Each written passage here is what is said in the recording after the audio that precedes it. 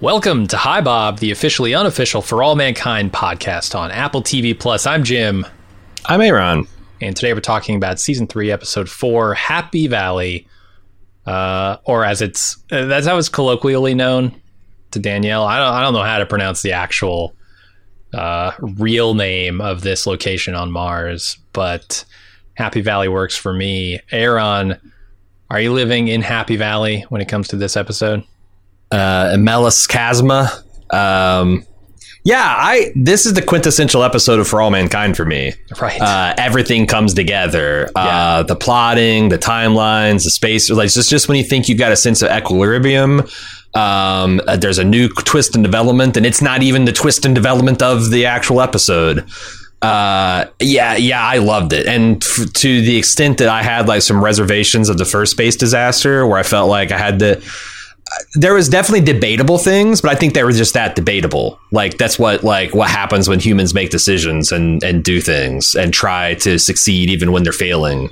I love this episode. I thought it was fucking awesome. What did you think? No, I love Ron Moore. And I know Ron Moore's not the only writer on this thing, but his style of storytelling, right? He's always got these moments of high drama where things go wrong, and you can almost see it. You can almost see like the stepping stones from this, very like buttoned up, held together situation into the chaos that's going to be the end of this episode. And I love seeing that.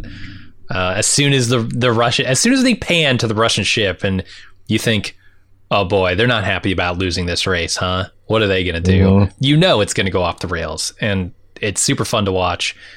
And I feel like everybody here, I almost like stand up and cheer when Ed makes the decision to go after the Russians and help them to save their ship. Because I'm like, he's making the right call. This is the right thing to do. And he's giving up his shot. He doesn't even like, there isn't a jockeying here, right? When Ed's trying to determine what they should do to go after the Russians, he's just like, well, we're the better equipped ship. I'm going to go do it. There's no like this is me missing my mission to Mars. I'm not going to be the first guy there. I could if Danielle steps up. Yeah. But he just steps into that role, and it's so perfect. What's great is they give 5 seconds of just Joel Kinnaman's face processing. Yeah. You can see him process every one of those angles and then be like, okay, this is the right, after all that, this is the right thing to do. And, the fact that like, just everybody, I think, acted in the exact appropriate way, with the possible exception of serial killer fucking Danny and his whole shit. I don't know. But and Dev, like I saw the cracks, right? Like, this is too good to be true. This guy can't actually be as altruistic and good as he says he is. And this is the episode that proves it. And I was happy to see that finally, that veil pulled back. I felt like there's a little bit of that's the only complaint I have in this whole episode. I felt like there's a little compression on the heel to face turn or the face to heel turn, because I thought I thought the way that his employees reacted to them losing the space race, like, well, it's physics, what are you going to do? Fuck you. If you're at NASA, Margo would be saying the same shit. How do we win? And like, I think like I was kind of frustrated that they're like, oh, there's nothing we can fucking do. They got the solar shield, blah, blah, blah. And then him picking up the monitor and throwing it, I felt like that I would have rather seen the Helios team pull together and try to suggest solutions and work the problem, him getting growing frustration over an episode or two than what happened. But yeah, like, I'm reminded of a quote we heard from the season premiere of Westworld. It's not a spoiler, it's unconnected, but no one with that much money has not sinned in acquiring it. Sure. The idea that this guy amassed this fortune and didn't ever step on anyone or screw anyone over or fucking seems very preposterous. And you can kind of see, like you saw in the first episode, the way he kind of manipulated the conversation. And here you saw it really, like who he calls on, when he calls the debate to end, when, like it's very much like what, and he says it's the group and we're speaking in unity, but it's all a bunch of bullshit. Mm-hmm. I thought it was interesting. I just think it was a little fast for me, just a little. I get you. I mean, there is a point when you're talking about space travel where mathematics does dictate outcome, you know, and you can look at an equation and say this is an impossibility. We cannot beat them. So what's the point? But you're right. I mean, look, Apollo 13 didn't just say, well, they mathematically don't have enough oxygen to get back on these three people being in this cabin, so let's just give up, right? They came up with interesting solutions to fudge the math. And I think, that might be what's missing here in that scene. I thought his anger was appropriate. Like, I could see someone who's a good person smashing a monitor because they're angry that... They're out of frustration, Yeah, their vision is not working out how they expected it.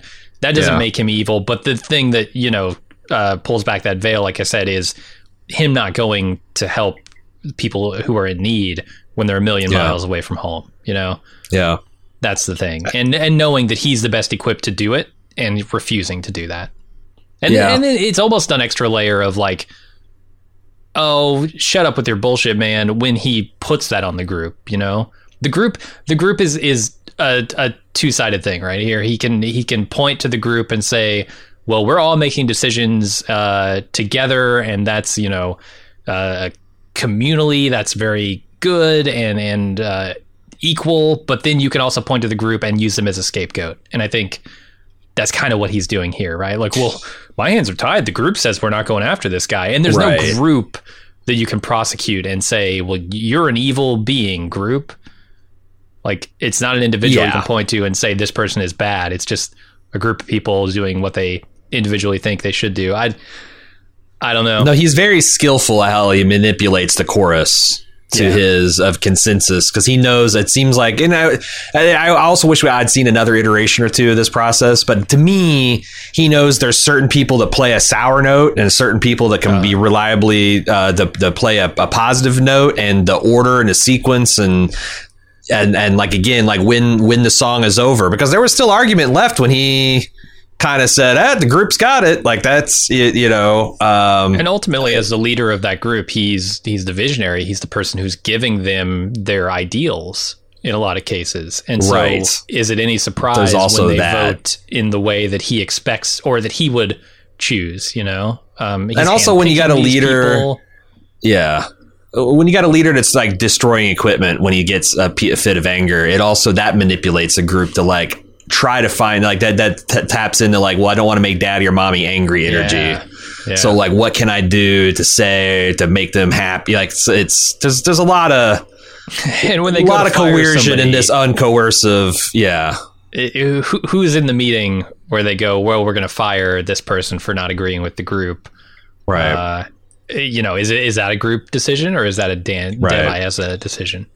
And we've also, it's like, it hasn't always been a group decision. Like, Ed says, fuck, I got to be able to steer this ship unilaterally. Boom, we're making this change. But, retrospectively, it makes it seem like, well, did Dev give in that easily because he was just like, oh, well, this is the commander we picked and the commander wants it and blah, blah, blah.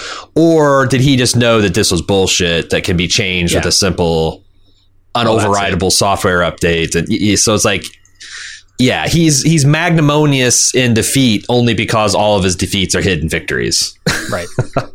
And this should maybe give you a little bit of pause when you think about automated vehicles too, right? Yeah, like, if you and who's developing them, controlling the vehicle that you're in when you could press a button and it can drive for you. Who's controlling who here? And again, like, I just don't know why people will like distrust a politician, but then unironically fully trust a billionaire. Right. Because I assume there's just by the laws of probability, there's got to be a handful out there that have somehow amassed the wealth of a pharaoh through no wrongdoing of their own. But like, I think those people are the exceptions, and they might have even if you believe in their overall positive vision of humanity of like, saving them through alternate energy, the way they get there might be pretty fucked up. So I thought this was a little, it definitely tells us what like Ron Moore thinks, because the other thing is like, it's not like NASA comes off looking great, because I feel like Margot would have done something fucking crazy that would have destabilized the whole country if she had been allowed to do it, and that's not a great and Ellen had the right approach, the one that she's saying is outside. Margot, speaking of heel nationalizing companies, just talking about face heel turns. Like, I was rooting for her so hard in the first 2 seasons, and she is becoming a villain. Yeah, she's potentially. She did give engine technology to the Russians. She has been like a double agent here within NASA. And I don't even think that's her villainy. It's like, okay, well, that's a good person forced into a bad situation. But like this acquisition of power for the sake of it, and just wanting to solve everything with government power, fiat. The one dude calls her running an oligarchy. It's not far off. A self-funded, unaccountable arm of the government. So I think that's Ron Moore's not saying that private space flight, bad. It's kind of like, no. There are different sides of the same coin that have different trade-offs, different balances, and we should probably have a healthy mix of both. And I like the counter arguments to, the progress that we see here, right? Yeah. I think there are trade-offs when you're talking about technological progress. It does maroon people in jobs that no longer exist. And if you don't have support systems for those people to be trained up into the new positions you're creating in whatever, new type of energy you're producing or whatever industry it is, those people are going to get left behind, and they're going to be angry about it, and their families are going to be angry about it, and it's going to be a problem. You can't just make change without thinking about the consequences of it. Even if that change is positive.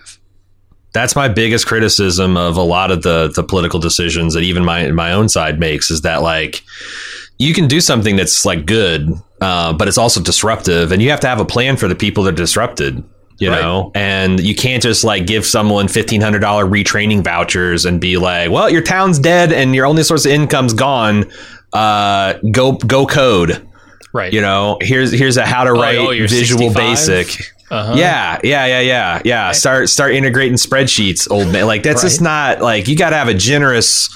You got to have that. You have generous retirement efforts for people just there's no fucking way I can change at this point. You got to be able to have generous training and relocation offers for the people that can. You got to invest in these communities. You have to have that plan ready to go with the other thing that you're doing to disrupt people, and almost no one does, and no wonder people get pissed off and distrustful. But it's also there's a clever, I don't know how much I agree with it, but there's a clever inversion where the Republicans are the clean energy progressive people, and the Democrats are now the ones who are marshaling disinformation and cynically playing on people's self-interest and fear. And they build a Fox News network called Eagle News Network. I think it's just essentially a left-wing version of Fox. Sure. And I'm going to be interested to see how this plays out.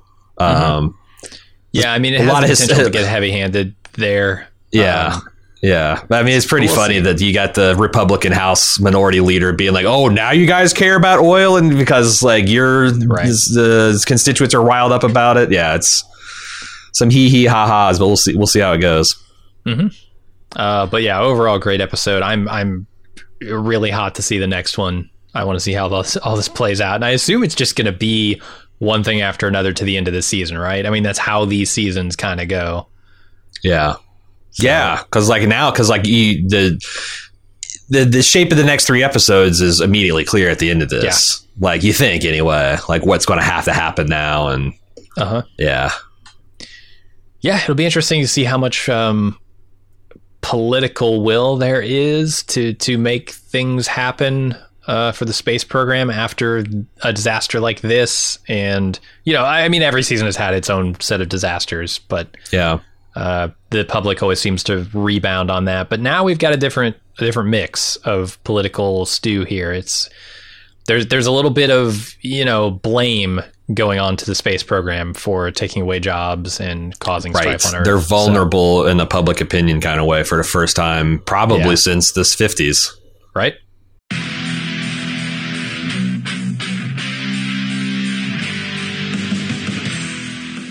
We're getting geared up for the 6th annual Summer Badass Fest. And while we're working on a slate of apex badass films to enjoy, we've got an early action-packed announcement to make.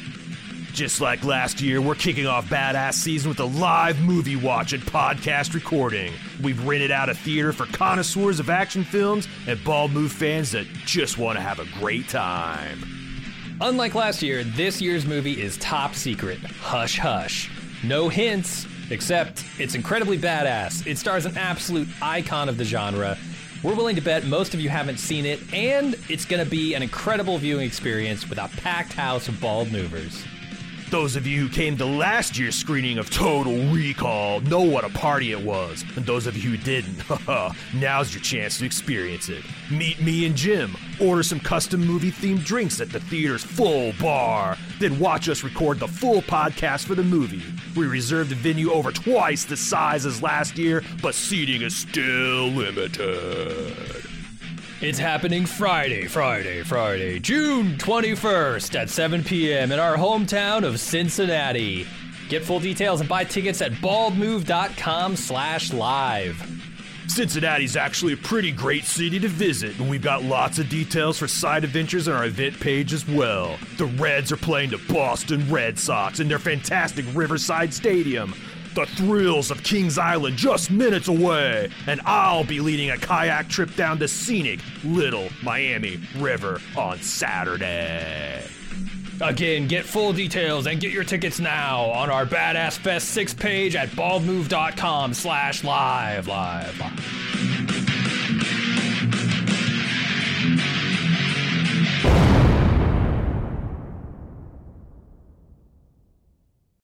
So, see how that goes. Let's get into the recap.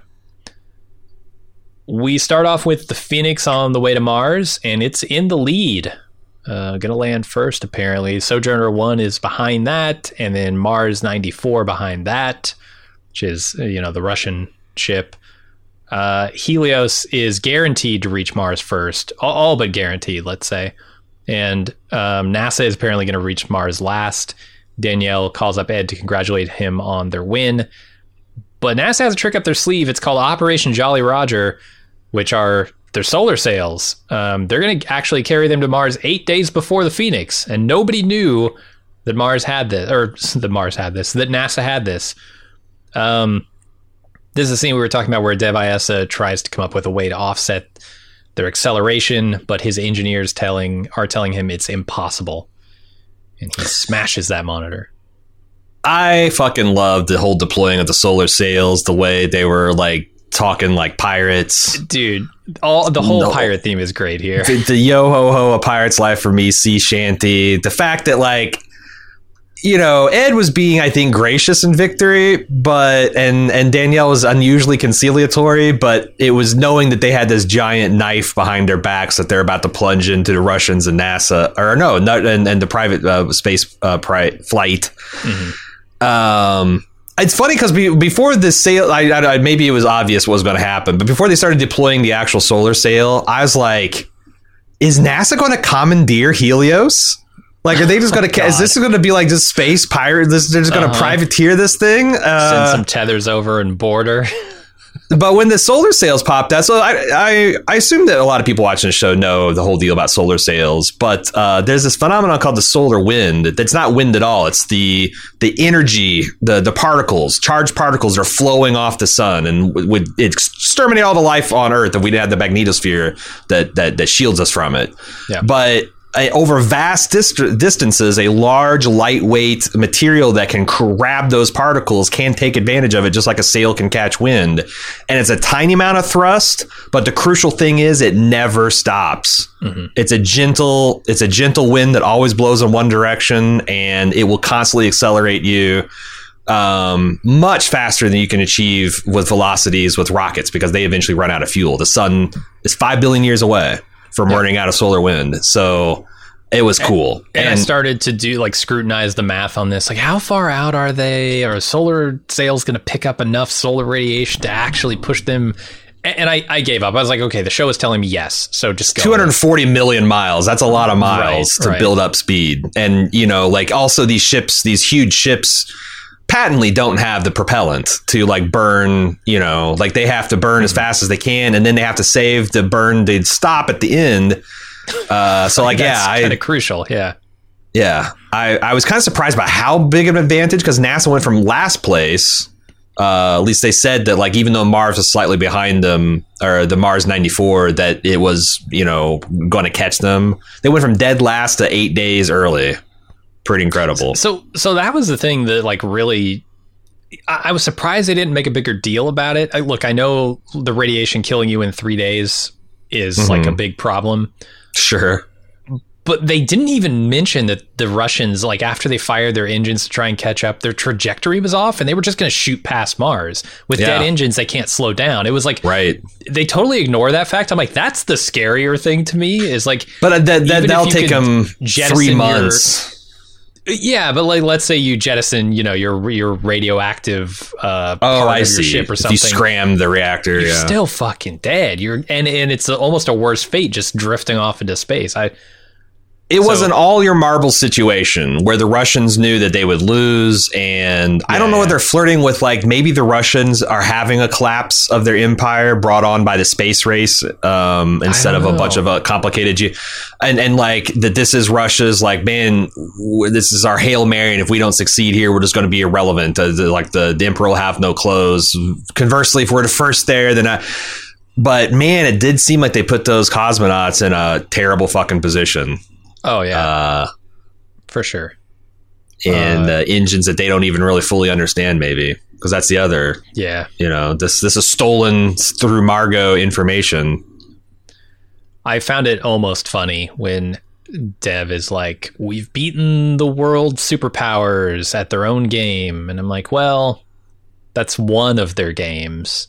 The world superpowers play many, many, many games. And okay, you're very good at chess, but how are you at Pinochle, or how are you at any of the other games that the world superpowers play? Congratulations, it's the only game you play and you beat them at it.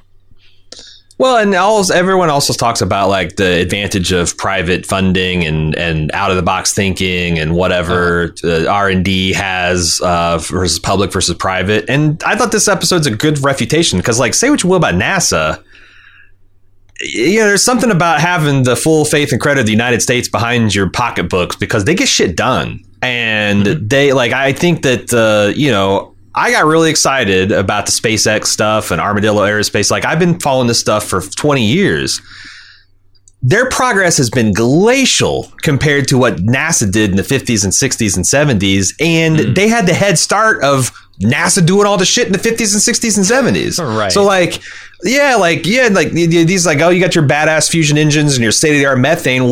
While you're fucking around perfecting our technology, boom, we invented the solar sail. Yeah, and that's where because who knows if it'll make money? It's like I thought it was. It's great. Yeah. It's great. Yep.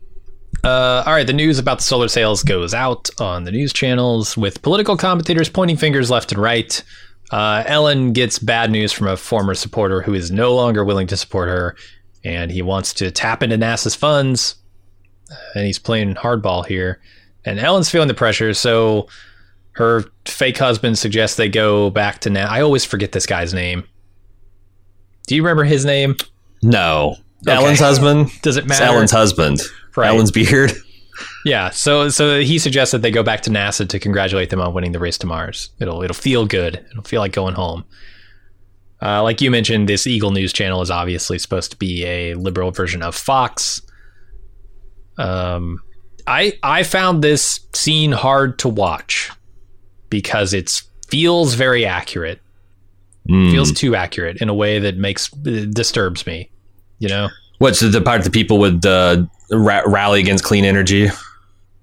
The whole damn thing, top to bottom. The news. No, yeah. The commentator being the way he is, this interaction with, I don't know if they're senators or the Congress people here. I feel like that is super accurate and it's very frustrating. All that stuff just made me feel gross. And I do think that, like, on average, your average liberal or leftist or progressive is no more immune to misinformation than anyone else. It's just that the way the die have been cast on the board, you're not as maybe exposed to it as much. But I don't know. This was exposed to the misinformation you would tend to agree with as much. Yeah. It's wild because I drove up through northern Ohio this weekend. I was going to Lake Erie. And there is a lot of, Northern Ohio is very flat and a windy place. And there's some communities that have taken advantage of that fact and installed these big, beautiful, glistening white windmills. Now, I always think they're beautiful and majestic when I'm driving past counties like that.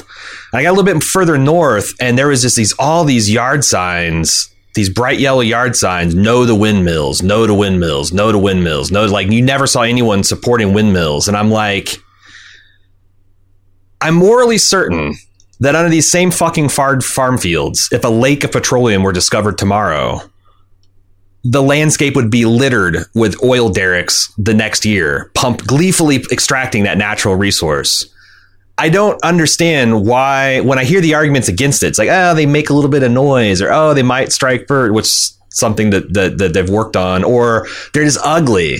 I'm like, I've been to fucking Texas, where every goddamn field's got an oil derrick pumping all the goddamn time. Blights on the landscape does not stop people from extracting natural energy. It boggles my mind that you could get free energy for your people in these rural communities, and they're not doing it. But then you see this episode, and it's like, of course they would, because that's what's they're getting people whipped up, and they're not properly explaining it. They're not giving people off ramps like all these coal and oil people, and it's much easier to scare people than it is to explain to them the benefits of this technology. And it is a pain point, because it is going to mean a change in the type of industry there, right? Like if you were extracting coal, suddenly now you're extracting wind. It's a different skill set. These people aren't trained for it.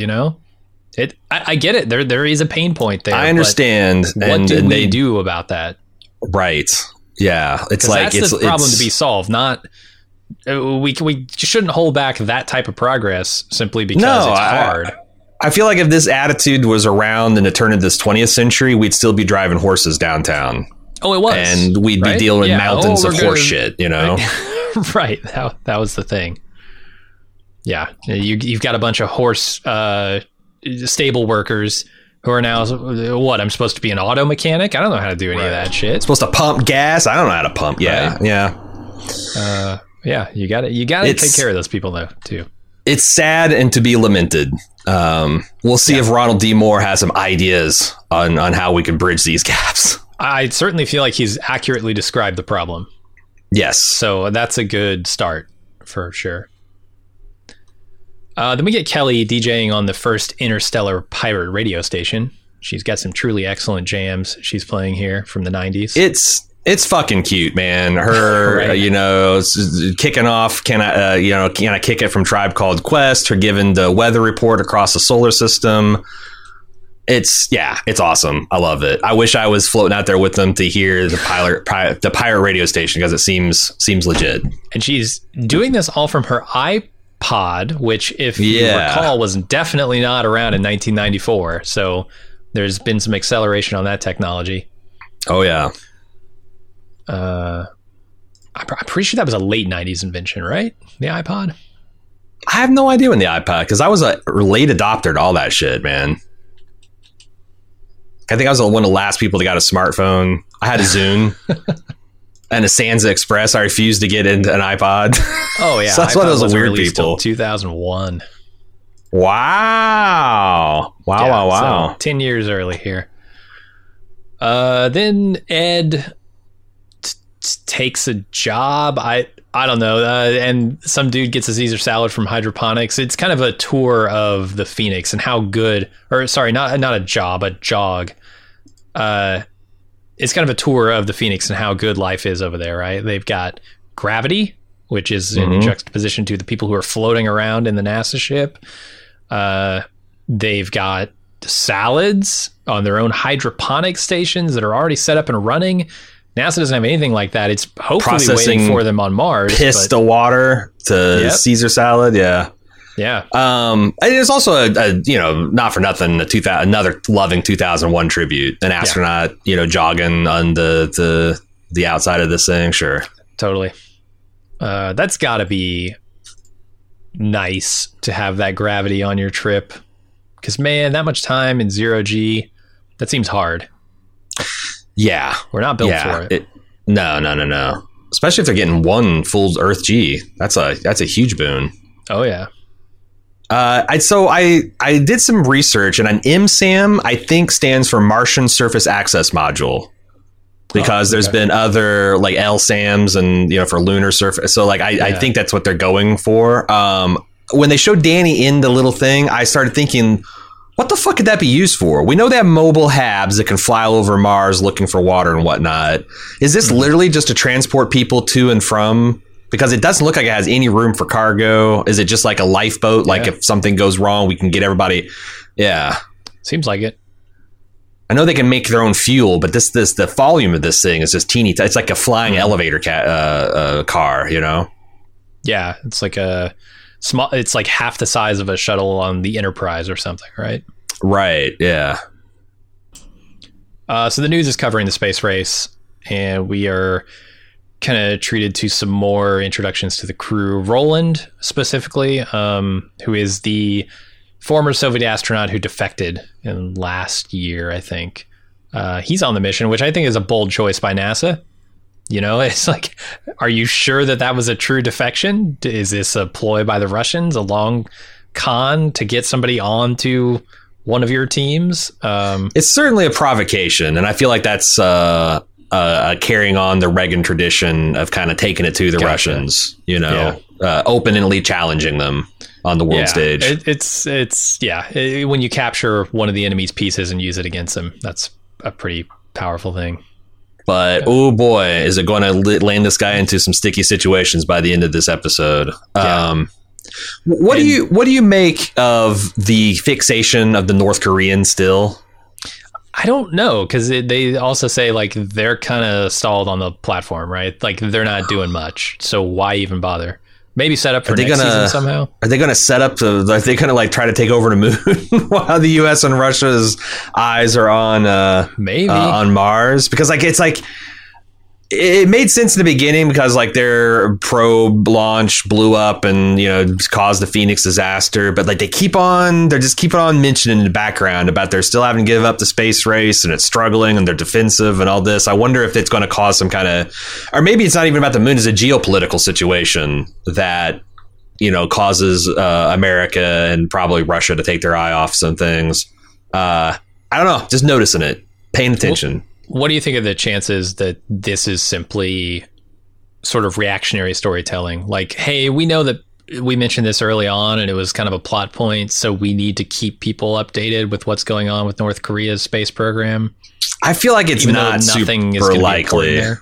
Yeah, because that's the key. Like, why? Like, it'd be weird if they keep mentioning, because I don't think anyone like in episode 4 would be like, I wonder what North Korea's fucking doing. We haven't heard from them for a while because we knew what they're doing. They're fucking up with their space program and making a mess. I feel like it's going to come. It's going to pay off. Probably. It's just, I guess, a question of this season or next. Right. So Danielle's chatting with someone. I don't know her name. She's part of the Sojourner crew, about how excited she is to land on Mars. Is the orange stuff they delivered to her Tang? I don't think they mention it, but that's what I called up my notes. Yeah, Tang. Okay. There's a some Tang piracy within the crew. I don't know what the Pirates Code says about that kind of business. Because Tang is one of those drinks that was originally invented for NASA, right? In order to have something for their astronauts to get electrolytes and all that stuff. Sure, to keep them drinking. Because that's a challenge when you just are forced to drink water. Most people don't drink enough because water at room temperature, we've invented better drinks. You throw some orange flavor in there, people drink more of it. Same thing with Gatorade. I don't like room temperature water, but I pretty much just drink coffee and water. I don't see what the problem is. But if you just had tap water, recycled urine, that is body temperature that you're drinking, instead you'd want some fucking flavor in that. I bet. I'm not saying you wouldn't drink it. I'm just saying statistically, we have studies showing that you put flavor in water, people drink more of it. So if you want your astronauts pissing clear, give them Tang. And look, they've got enough things to discipline themselves to have to do while they're in space. Forcing themselves to drink lukewarm tap water is probably not one you want. You had some questions about this Melis Chasma. Mm-hmm. This, you know what the Mariner Valley is, right? the Valles Marineris. That's named after the Mariner probe, Mariner 9, that discovered it. But this is the Melas Chasma is the widest part of the Valles Marineris system, which is already a canyon 4 times the size of the Grand Canyon. Wow. And it's thought to be cutting through an old lake bed, dried up Martian lake bed. And recently, within the last 3 years, with the advanced probes that can detect subsurface details, they found what they think is a huge reserve of liquid or ice water that's less than a meter below the surface of this valley. Nice. So... also, Expanse fans, this is like the first human settlement. Mariner Valley is the first human settlement on Mars, and it's where they get a lot of their Texas drawl culture. So yeah, I thought that was cool, because I was like, man, why would they land there? But then, it's Mariner Valley. That makes a lot more sense. Totally on track for the Expanse. We're going to be early, it turns out, with the space race going. All these ripple effects. So the crew of the Phoenix is kind of just hanging out in their mess hall or whatever, acting out sci-fi movie scenes, including one that Gordo was in from this Love in the Sky or whatever. Danny walks in at just that moment and is pissed off. He takes the guy out in the hall, forces him to repeat the lines very menacingly from the movie until Ed shows up, puts an end to it, and he tells Danny, look, you got to learn to control your temper, man. Part of being an astronaut is controlling your shit. His temper is going to be his real challenge, right? This season, he's going to have to get over that. Yeah, this whole Jason Bateman thing he's got going on. This NASA psycho is. Yeah, I don't like Danny. I don't like his character. Don't like his arc. Don't like his shit he does with Karen. I don't. Hopefully one of these fucking rogue cables.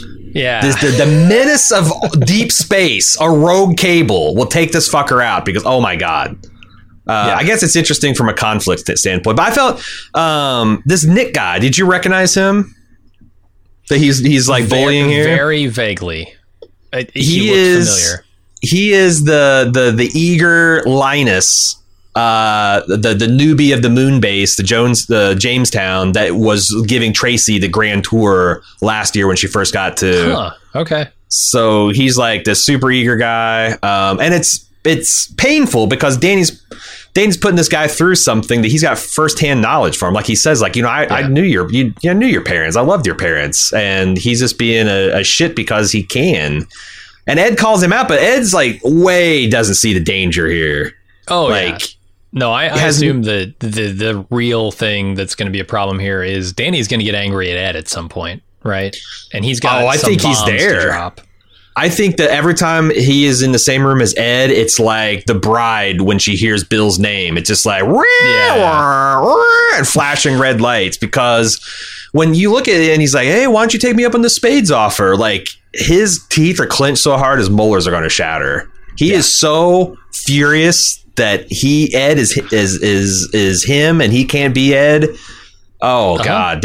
And Ed has no idea about any of this shit laying under the surface. Yeah. Like I said, bombs to drop, man. At some point it's going to pop off, and yeah, I'm waiting to see the fireworks from that for sure. He's the Russian reactor into the red, but unlike the Russian reactor, I super don't care about it. I hope it goes critical. I just want to see what Ed's reaction is going to be, because he's been able to tamp down that temper, but Ed's got that streak in him, and like he said, Ed's an angry guy who's fucked up a lot of shit. Like, you think, I guess the thing is, like, I have a hard time being too hard about the Russians when our astronaut took a cosmonaut hostage for no damn good reason. Sure. And almost caused an international incident. Like, people, killed someone. Yeah, it's. Yeah. And, they also, like, from a Russian cosmonaut perspective, I can see how you would hate this guy, because like that you forget about the shit that happened in that incident. One of their cosmonauts got burnt alive inside their moon suit. Horrific. From a failure to communicate, from Americans rolling up on them with M16s on the moon. Like, there's some, like, from a Russian cosmonaut perspective, they would be furious about the way that thing shook out. And probably glad that the whole crater didn't get nuked, but, and 2 Americans kind of lost their lives, and I think they shot a Marine. But yeah, there's a lot of anger there. All right, we go over to the Helium-3 protests that are happening. Gordo's youngest, Jimmy, is there, and he gets recognized by a woman named Sunny, who invites him out for a beer afterward. Is that not Cindy? I thought it was Cindy. Sunny. I don't know. Well, it's without. I wrote down Cindy, but like without subtitles, tough to know. Right, I didn't have mine on either.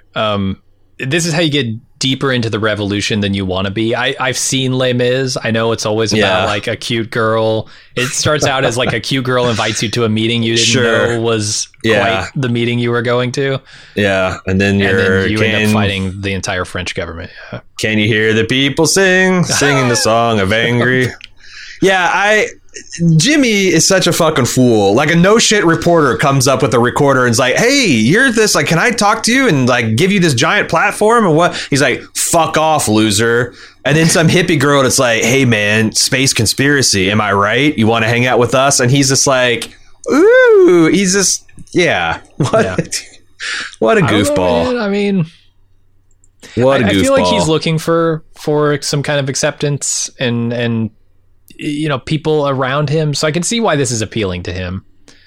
And it's also like, I think this show does a really good job of showing how fair-minded people can get shunted off the wrong intellectual paths. They really do a good job of this next astronaut he bumps into, showing, right, how this stuff starts.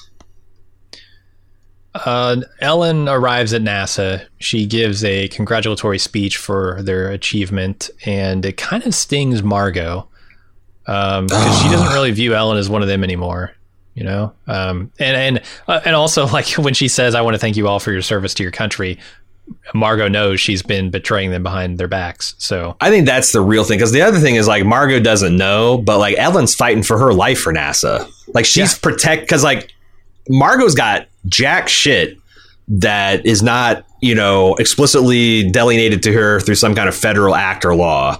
Mm-hmm. And Ellen is defending with her political capital her whole fucking empire that she's so proud of. And for her to be like, oh yeah, politicians take all the credit. Ellen was a goddamn astronaut. Yeah. She was out there, and she then was an administrator at NASA, and now she's the president protecting NASA. Like, Margot's off the fucking rails. Oh my God. Yeah, nobody. Margot is. She's also, she doesn't realize that she is a fucking loner, right? And that she can only be a loner because people like Ellen are out there fighting for her organization and her ability to be a loner. Margot has no friends. Margot can't get anything done without the people around her who are fighting for her. And that's how she does have intensely loyal people because she's repaid that, kind of like she's got a right. It's not like it's a cult of personality. But she knows how to run it. It is. I don't know. It does seem like a little like despotic fiefdom. The more I see of it, Apple does a great job at these face heel turns. Like, there was an all-time great one in Ted Lasso. Now we've got Margot going to the dark side and For All Mankind. Hats off. Yeah. But boy, it's really. You hate to see Margot. It because I was so rooting for Margot throughout the last. I love Margot. Seasons. Huge fan of Margot. She just let the power go to her head. Mm-hmm. It's a really great speech that Ellen gave too, about how, like, everyone thinks NASA's too bureaucratic, too stuck in her ways, can't innovate, can't compete with the private sector. We're fucking proving them all wrong. It shows us what the American people can do when we're all unified behind a common goal. Like, it's good stuff. Good politician speech. Absolutely. All right, then Jimmy meets with Sunny or Cindy's group, I'm not really sure, which includes a Marine that was on the Jamestown base with his mother. And the Marine and Sunny spout a bunch of conspiracy shit that we know to be false, but it does give Jimmy pause. The astronaut, the Marine, was in fact shot in the back. It went down pretty much exactly like the official story.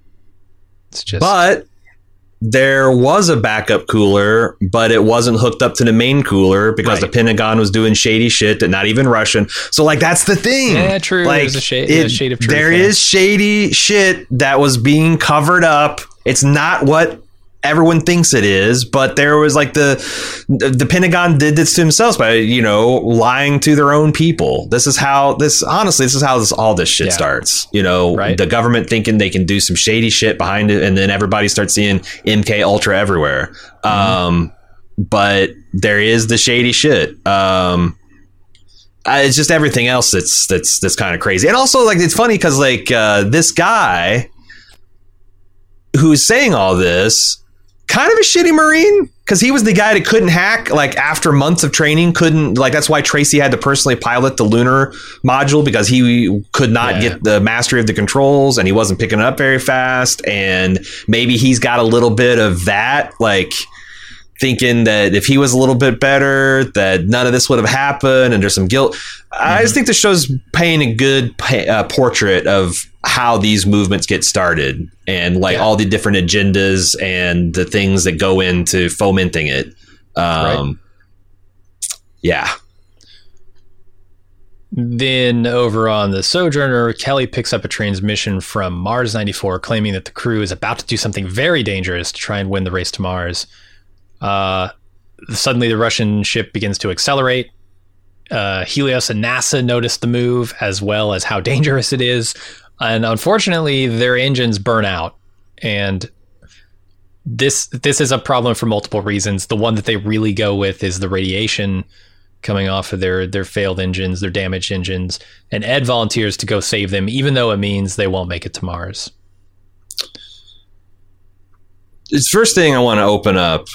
Do you think Aleida suspects that Margot's been giving the Russians a little help? Or by the end of this episode, do you think she suspects? I never got that feeling at all, no. There's a little strange look that Aleida gives Margot when Margot says, "Oh my God, if their engines are anything like ours, they could be running them into the Overtemp." And then Aleida kind of gives her a strange echo of that look when she uses that same logic later. Like, I'm looking at this temperature, and if this engine is anything like ours, it's going to blow within X amount of minutes. I thought there was a little bit, like, I'm not saying that she's like, you're a fucking Russian spy. Right. But I think there was a little bit of a light bulb, at least at 50% brightness, going off of her head. Maybe I'm wrong, but one of the dots connected. One of the complications that, like, oh my God, the back half of this fucking season is going to be a rat's nest of shit happening, man. I know, man. I can't wait. Because these first 3 episodes are just set up. Set all this stuff up. It's God. Yeah. The show is so good in that way. Do you know what Danny and his creepy coworker were talking about as far as disgusting food? They're talking about eating a goat's head, and then he was talking about eating embryonic chicken at just a stage of its development where its bones are crunchiest. And no, it was like with this random conversation that was interrupted by the signal that the Russians are flooring it. But I'm like, what the, again, more psycho serial killer shit from Danny. Aided and abetted by his equally creepy crew member. Yeah, I don't know any of the crew members' names. Roland is the only one I really picked up. Will was one of the guys over on the Sojourner, right? I did, yeah. Because a lot of these people, the thing is like the people's names I wanted to remember, like it was Kelly, the guy who got cabled to death, and the gal who got crushed. Oh, right. So like, yeah, I don't need to know their names. They're fucking dead. So the Scottish Highlander and the gal who was keen to siphon some Russian gas, dead. So I'm sad that Highlander got destroyed because he was shaping up to be like one of those Aliens-esque type figures. That's like the oddball crew member that might do something a little crazy. Yeah, I could have seen him as that, but he's gone now. Yeah. Anyway, so Ed volunteers to save them, even though they won't make it to Mars. And then Iessa kicks into gear, asks his people what they think about the plan to help the Russians. They take a vote and decide to let NASA do it so they can make it to Mars. And that doesn't sit well with Ed. He ignores Iessa's orders here and continues with the rescue mission. However, when he tries to fire up the engines, he finds that they are locked out of the controls. Man, I was really like on Ed's side here. Good call, Ed. This is the right call for sure. And then all this happens with Ayesa taking control. And I'm like, and then I started to think, okay, this is like, they needed to have Ed on this ship to have anybody to fucking root for on this mission. Otherwise, I just hate all these people, right? This is true. I don't know. I think it makes the mission as a whole sympathetic. Yeah, I'm curious to what extent we'll get to know some of these people. Because, well, I mean, we can talk about our theories about what's going to happen next. But I think some of them, like I like the salad lady. I like I like Nick. Yeah, some of the crew. Yeah, but I get you. The people I hate are all down on the planet on Earth, right? Like calling the shots. The only people I like that are in that mission control room are the people from NASA and Karen. Right, who are supporting. And that's the thing, is I felt like this was shortchanged because, like, the debate would just really started before he called it decorum. And I thought Karen's counter was weak about, like, why NASA couldn't do it. And the fact that, like, he was clearly calling on, like, the sourpuss that was, like, shitting on to Ed. It was like, I feel like he knows the negative people, like I was talking about in the intro, and he can play these people like an organ to make whatever tune he wants. And then whenever the pitch of the song gets to where his liking, he can just call a quorum and be like, well, there you go, Oh, and then his whole fucking passive aggressive of being like surprised, like, well, that's how. Well, then that just settles it. Yeah, am I crazy? Go ahead. I don't want to interrupt you. Sorry. I was gonna say he can also couch it in just like, well, I'm letting everyone air their opinions, right? Like I see the body language over there. They clearly don't agree. Let's give them a say. Right. But we've got 3 days to work with. Why do we have to have this snap decision in 30 seconds? It's because of what Dev wanted Ed, because of the prestige and because of the boost it would give to his thing. He wants to be the first on, like, he is, it seems transparently manipulating, because I felt like he closed the Ed quorum a little too soon on the sourpuss side of things. And now he's playing up the sourpuss side. So against the people that have the real world experience. I mean, it's shitty. Like, yeah, this is a law of the sea kind of thing. When you're in situations that are life and death and brutal environments, you just develop this culture of, damn what your plans were this afternoon. Someone is dead in the water and they might die if you turn your back on them. And that goes triple in space. And I feel like the arguments they make aren't like showstoppers against this. Like NASA can take on this crew. It's a debate. It's debatable. Life or death. And maybe they have more experience and they aren't driving a grand piano. But on the other hand, there's not the space. But there's far less comfort, right? There's not going to be any room for these people. Also, they don't bring up the fact that they have a Russian defector on board and that might cause conflict. Right. That's a serious issue. So they don't fully air the arguments. It seems the real solution should have been they both fall back and they use Sojourner to like ferry. Because like, what Danielle said about that thing, like being like a grand. Can you imagine this disaster happened and Phoenix was docked up next to it? Like how much bigger a disaster it would be. The cables, the number of cables on Phoenix alone. It's multiplied by infinity. It's like, it's like cable. You divide cables by cables. Around other cables. That's a disaster. Yeah, made in heaven, man. It might destroy Mars. The combined tangle that happens there. But it feels like the natural solution would be to use Sojourner as a lifeboat to move the astronauts from the large unwieldy Russian transport to the large unwieldy private transport. And then everyone could then it seems like if you want to make a decision for the comedy of all humankind, you just go forward and all three of you just claim a joint victory. I mean, that's an impossibility, right? And NASA gets the moral high ground because everyone knows that they would have won if none of this had happened. How is it impossible, though? Because you've got guys with big egos like Ayesa wanting to make history here.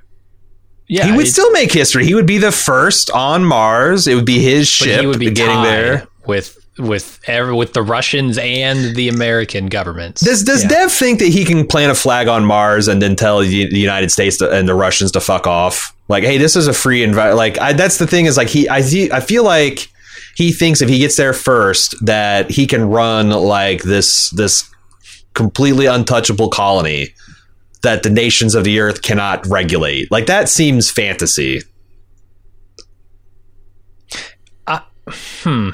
Yeah, because I mean, he's still going to be somewhat dependent on Earth, right? He's not going to set up a truly autonomous colony that can compete with any kind of arsenal they could send from Earth. That's what I was saying. He can't fight against any joint Russian, American, Chinese, North Korean assault fleet. Like he would be dead in the water. So right. So he needs their support, or at least they're keeping them at an arm's length. He can't have them up their ass, but I don't know. It feels like one of those guys that's like one of those rich guys that's like, you know what? I'm going to buy a fucking oil derrick and I'm going to take it out in international waters and I'm going to do whatever the fuck I want. It's like, you might be able to do that, and you might get away with it. But the second a sovereign nation decides they don't like whatever you're doing out in international waters, guess what? Yeah.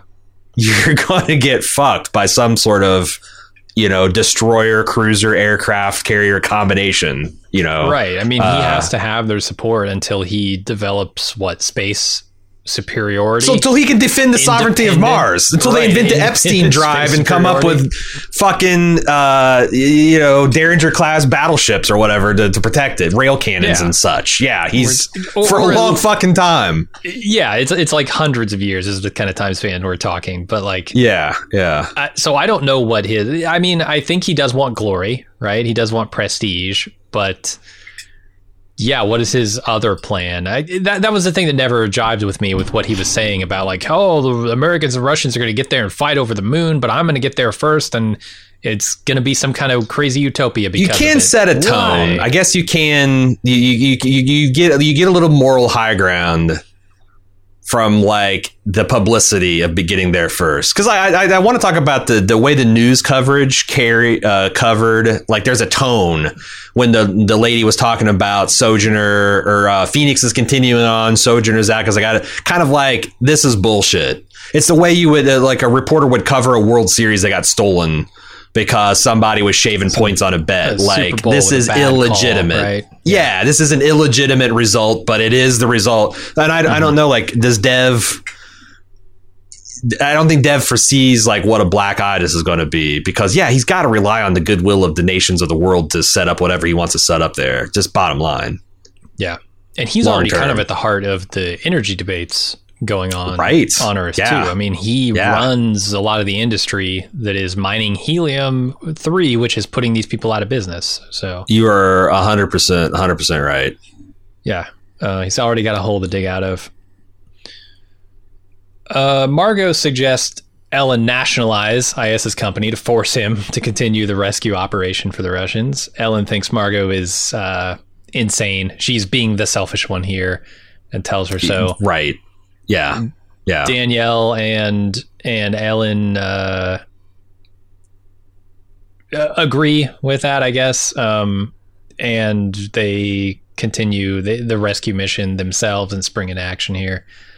And let's be clear, just in case people have a problem with that analysis, like, if it was just Phoenix and Mars 94 up there, I might be sympathetic to NASA commandeering by force a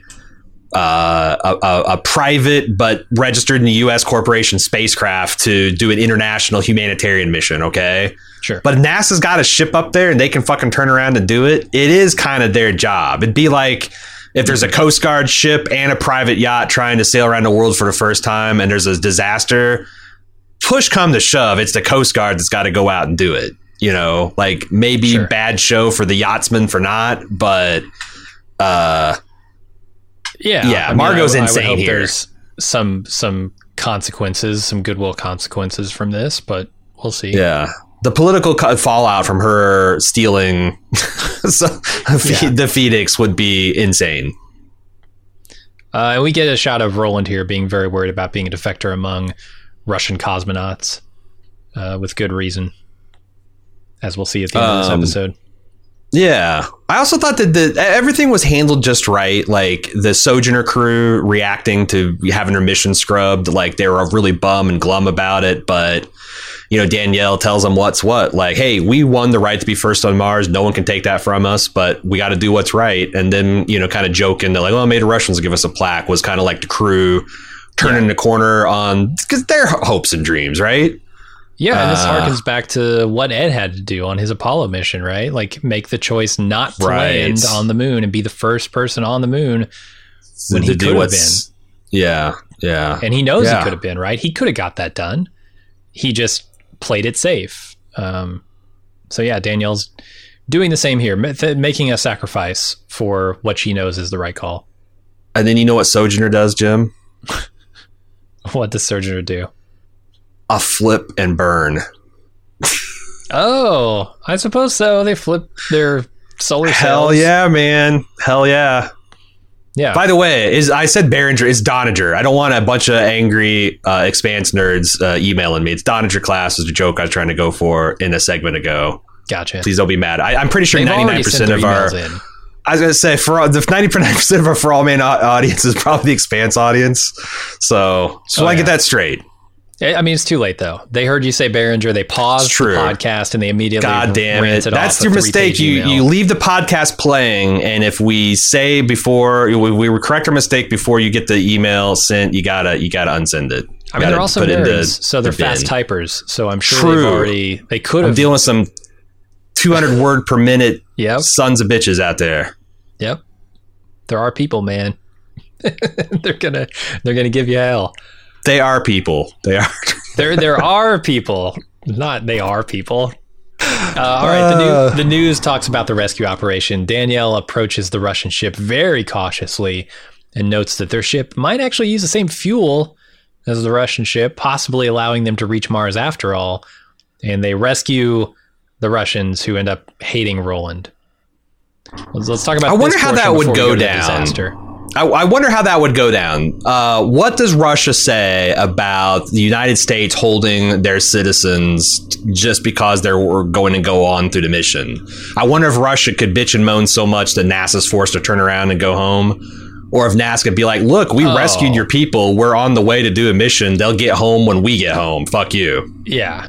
Yeah, I mean, that should be the result. If I were the NASA administrator, I would say, fuck you, we're going to do this. That's maximum embarrassment for the Russians, though. That you will be amongst the first to land on Mars, but only because the United States sent a taxi to pick you up.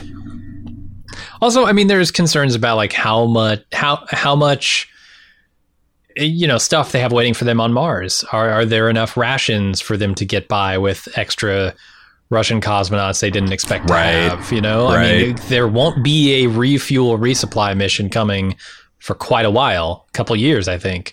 So do they have the supplies for it, or do they have to go home? I don't know. Fuel isn't the only concern.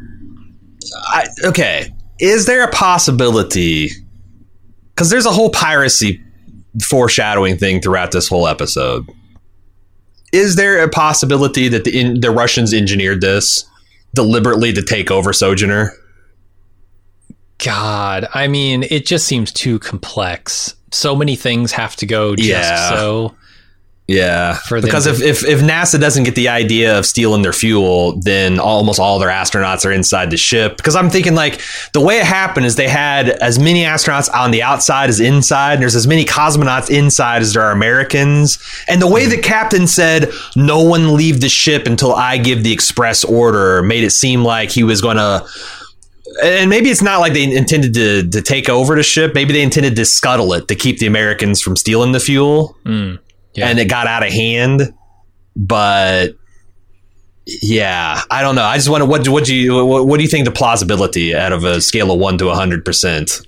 It's probably like a 2%. I mean, okay. I mean, like I said, the things you have to orchestrate here for this to go exactly right. I mean, I guess it would be also a victory to take the Phoenix. Because, like, what if ISA doesn't do the shit he does, right? And they that's a good point. Like, they don't know which is going to come. They could maybe they assume they could take over either. Shit tier theory that the Russians are going to steal a ship. I hear loud and clear. 2% plausible. Yeah, what about to scuttle the ship to keep the Americans from stealing their fuel and being able to complete their mission? I think is much more plausible. That seems like a very spiteful, shitty Russian thing to do. And maybe they fucked up which engine it should be, and they didn't intend it to crush or kill anybody, but they wanted to disable the ship and not give the NASA the ability to siphon their fuel. Yeah. I mean, I don't know. I do think like it was they portray it the way I think the Russians were hoping it would play out, that they could fire off their engines, they would survive this, running them at 140% or whatever for 7 minutes, and they would get to Mars first. I think that's what the Russians actually did want. Yeah, I think that's the primary theory. It's more of like when that failed. When that fails, scuttling the ship makes was there a plan B? Yeah, okay. Yeah. All right. Is that 50% theory or is that like 4%? Like what's where I'll we? give it 52. Ooh, I think it's more likely than not. Those Russians, man, they don't want their... I just met the burden of preponderance of proof. All right. Yeah. So the court let's of talk Jim. about it. Actually, I want to talk about them doing the crossing here, right? The boarding of the ship is on these tethers, hand over hand. I mean, what a way to cross a gap in space. I know they're tethered to the tether, right? But this feels very risky. I always think about doing like a naked spacewalk, and like no one has ever done it in the deep of space. But like, imagine this where like, you can't like see the Earth as a reference frame. You're just out there in the void, like you said, hand over hand. And I know you're clipped to it, but holy hell, right? Like I couldn't climb one of those like 1,000-meter towers where the guys are like, changing the red light bulb at the top. And I know they're clipped in too. I couldn't do it. I couldn't do it. I can't even imagine. It seems like literally something that would drive you insane. Is there a point where you get so high off of the Earth that it's not a fear of heights anymore? It's what? A fear of open spaces? Yeah, but it's got to be kind of like if you were doing an ocean crossing, you got in the middle of the Atlantic and you're in a doldrums and they're like, hey, you know what? Jump in. Not, but 5,000 feet of water underneath you. Right? It's just kind of like you jump in. The void. Yeah, like I don't know what's out there. It could be like fucking aliens, it's not rational. It's that like I'm afraid Jaws is going to eat me kind of nebulous fear. So the engine damage threatens to destroy the Russian ship and the Sojourner along with it, and Margot can't warn them due to the communications delay, which is upwards of 5 minutes at this point. Their fuel tank ruptures on the Russian ship, causing the ships to collide, killing several members of the Russian and American crews. It's second only to crossing hand over hand on a tether. This is the worst possible fear. This is horrific. Having hundreds of tons of metal steamroll you against hundreds of tons of other metal. Because that's the thing. People are like, it's zero gravity, so why can't she just... resist? But like it's the inertia. She has got several hundred tons coming at her against several hundred tons. Her body cannot sustain. She's not a fucking steel strut. And what's she gonna do? I love the shot of the clip. The shot of the clip is so perfect because she could detether herself. Right. But then what? Then you're just floating free in space. I almost think that's the plan. Oh, for sure. And I think she would have, but like it's ironic because that carabiner is so obviously designed to resist being detached and she's trying to now take this thing because like that's the worst thing could happen, coming unclipped from the ship. Now it's the only thing that will save her life. And these got these, I don't know if you know this about the NASA suits, but like they're pressured to like, 15 PSI, like atmospheres. And that makes like, those fingers are like a sausage that's fully inflated, and like grip things, it takes strength, like you're using one of those hand exercise machines to resist the internal pressure of the suit. And she's trying to do that with like seconds to spare, and it's pulling her into. So there's like a tension on that might not let her get free unless she pulls herself even faster, which is toward everything your instinct says not to do. And then how do you stop that inertia, which is okay, you're detethered, but now you're going toward the machine, the steamroller, like, and you can't. Your feet maybe aren't connected to the ground anymore. It was an horrific situation, terrifying. Yeah, I think the guy burning to death in his moon suit is still the worst thing I've ever seen. Yeah. But her just being crushed and her like, oh my god, they've invented so many horrible ways to die in space in this show, and I love every second of it. And then also, they need to start making these faceplates out of Gorilla Glass or some shit, because that Russian cosmonaut got dashed against, and they made a point of his face shield popping and exploding, and then I assume our intrepid Scotsman with another one of these goddamn runaway space cables, the menaces of deep space, takes one to his space shield. I expect he's going to die too. Oh yeah, he's got to. He's not getting back inside. Are you afraid for Baronoff? For you're calling him by his first name, I forget, but I wrote Baronoff. Roland Baronoff. Because he's stuck in an airlock with 3 angry Russians that just have to grab his face shield and open it, and he's dead. Yeah. Yeah, no, it's and I don't think you can resist that. I don't think, like, if maybe it's one-on-one you could, but I don't think you could keep I don't think there's anything on the outside that keeps that thing from popping open if someone gets a hold of it and does it.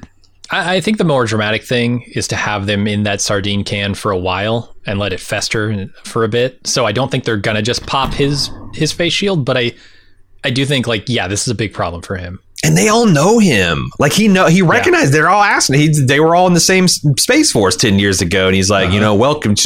And he's like, Dimitri, and you dog of defector. And the hatred they're looking at this guy, their eyes. Oh, man. Mm-hmm. And, I mean, there's huge damage to both ships now, right? This is no longer an issue of, hey, we got the fuel, or we don't have the fuel to get to Mars. This is like, NASA's ship is crippled. Is the Phoenix going to come rescue them? I think they have to. So they're going to get by circumstance the decision I thought was the best one, which is all a joint mission. Right, and you've got this big hotel, this floating hotel, so you have room for everybody, right? You've got hydroponics set up. You've got all these supplies waiting for you on Mars. I think there's going to be enough to pull it off. But yes, they're going to have to come across this finish line, nose to nose to nose, everybody in a tie. There's a lot more personnel on the Helios side. If push comes to shove, they have 24 to, I think there's 3 Americans left, maybe 4. And I think they said there was 6 cosmonauts. One of them died.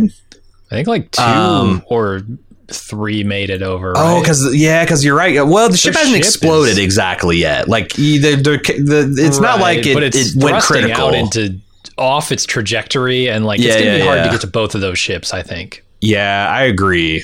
But they are surely going to do it. There's no fucking way the devs pound sand. We're just going to go on to that. Ed would dismantle the ship before he lets that happen. I mean, he would dismantle the ship before he didn't go help. That's what I'm saying. The Sojourner, but as far as he would tear that thing apart bolt by bolt before he lets them leave them behind. Yeah, and I'm honestly surprised. As soon as he realized he was locked out, he didn't give the order to start dismantling consoles and get to the heart of this ship and give me manual control, right? Yeah. It wouldn't be out of his. It's going to be really interesting to see what his relationship to ground control is, and also because Karen and Bill are kind of like this potentially rogue element within Helios, because they're not, they're not part of that culture really. No, and they both have immense respect and or love for Ed being up there. They don't want his control. Plus, a lot of the crew they established of the Phoenix is NASA trained, so you got to think that push comes to shove, a lot of those people have sympathies for their NASA counterparts and maybe loyalties. There might be a mutiny. All complicated by the fact that Danny is here ready to drop those bombs, because with Karen being his lifeline to Earth, this is going to get real complicated real fast. Yeah, that's a shit show, man. Oh my God. I don't know how this plays out, but I'm super excited to see it. I'm not excited to see all that, but the everything else besides the lone psycho that needs to just get his face plant needs to have an especially brittle face plate is what he needs. Yeah, and an especially strong and fast whipping cable. Just a whipping cable. There's got, seems like space is full of them. There's one with you already dodged the cable once, Danny. Mm-hmm. Like to see you do it twice. The oh my God. Comes for all of us eventually. Indeed. The end of the episode comes for us right now. Is there anything else we want to talk about? No, I'm ready to call it quits until next time. FAM at baldmove.com. FAM. Join the Hi Bob fam at fam@baldmove.com to send in your feedback. We will have another probably Monster Mega Marathon mailbag before you know it. Curious to see what you guys are thinking about the menace that is cables. Cables are like capes on superhero costumes. You gotta get rid of them. Gotta get rid of them. Yeah. All cables and hoses have to be eliminated because rigid they're just bodies only. That's all I want to see on my ships. You know, NASA tried to use 100% oxygen. It made a lot of sense. Didn't have to have as high pressure, but it burnt astronauts alive. You know, you might want cables. Can't have them. Nope. Just fucking kills astronauts left and right. All designs have to use no cables from here on forward. So that's where we're at for FAM@baldmove.com. If you want to make a pro cable, if you want to make a bold pro cable statement, until the next episode, we'll be there for you. I'm Aaron. And I'm Jim. See ya.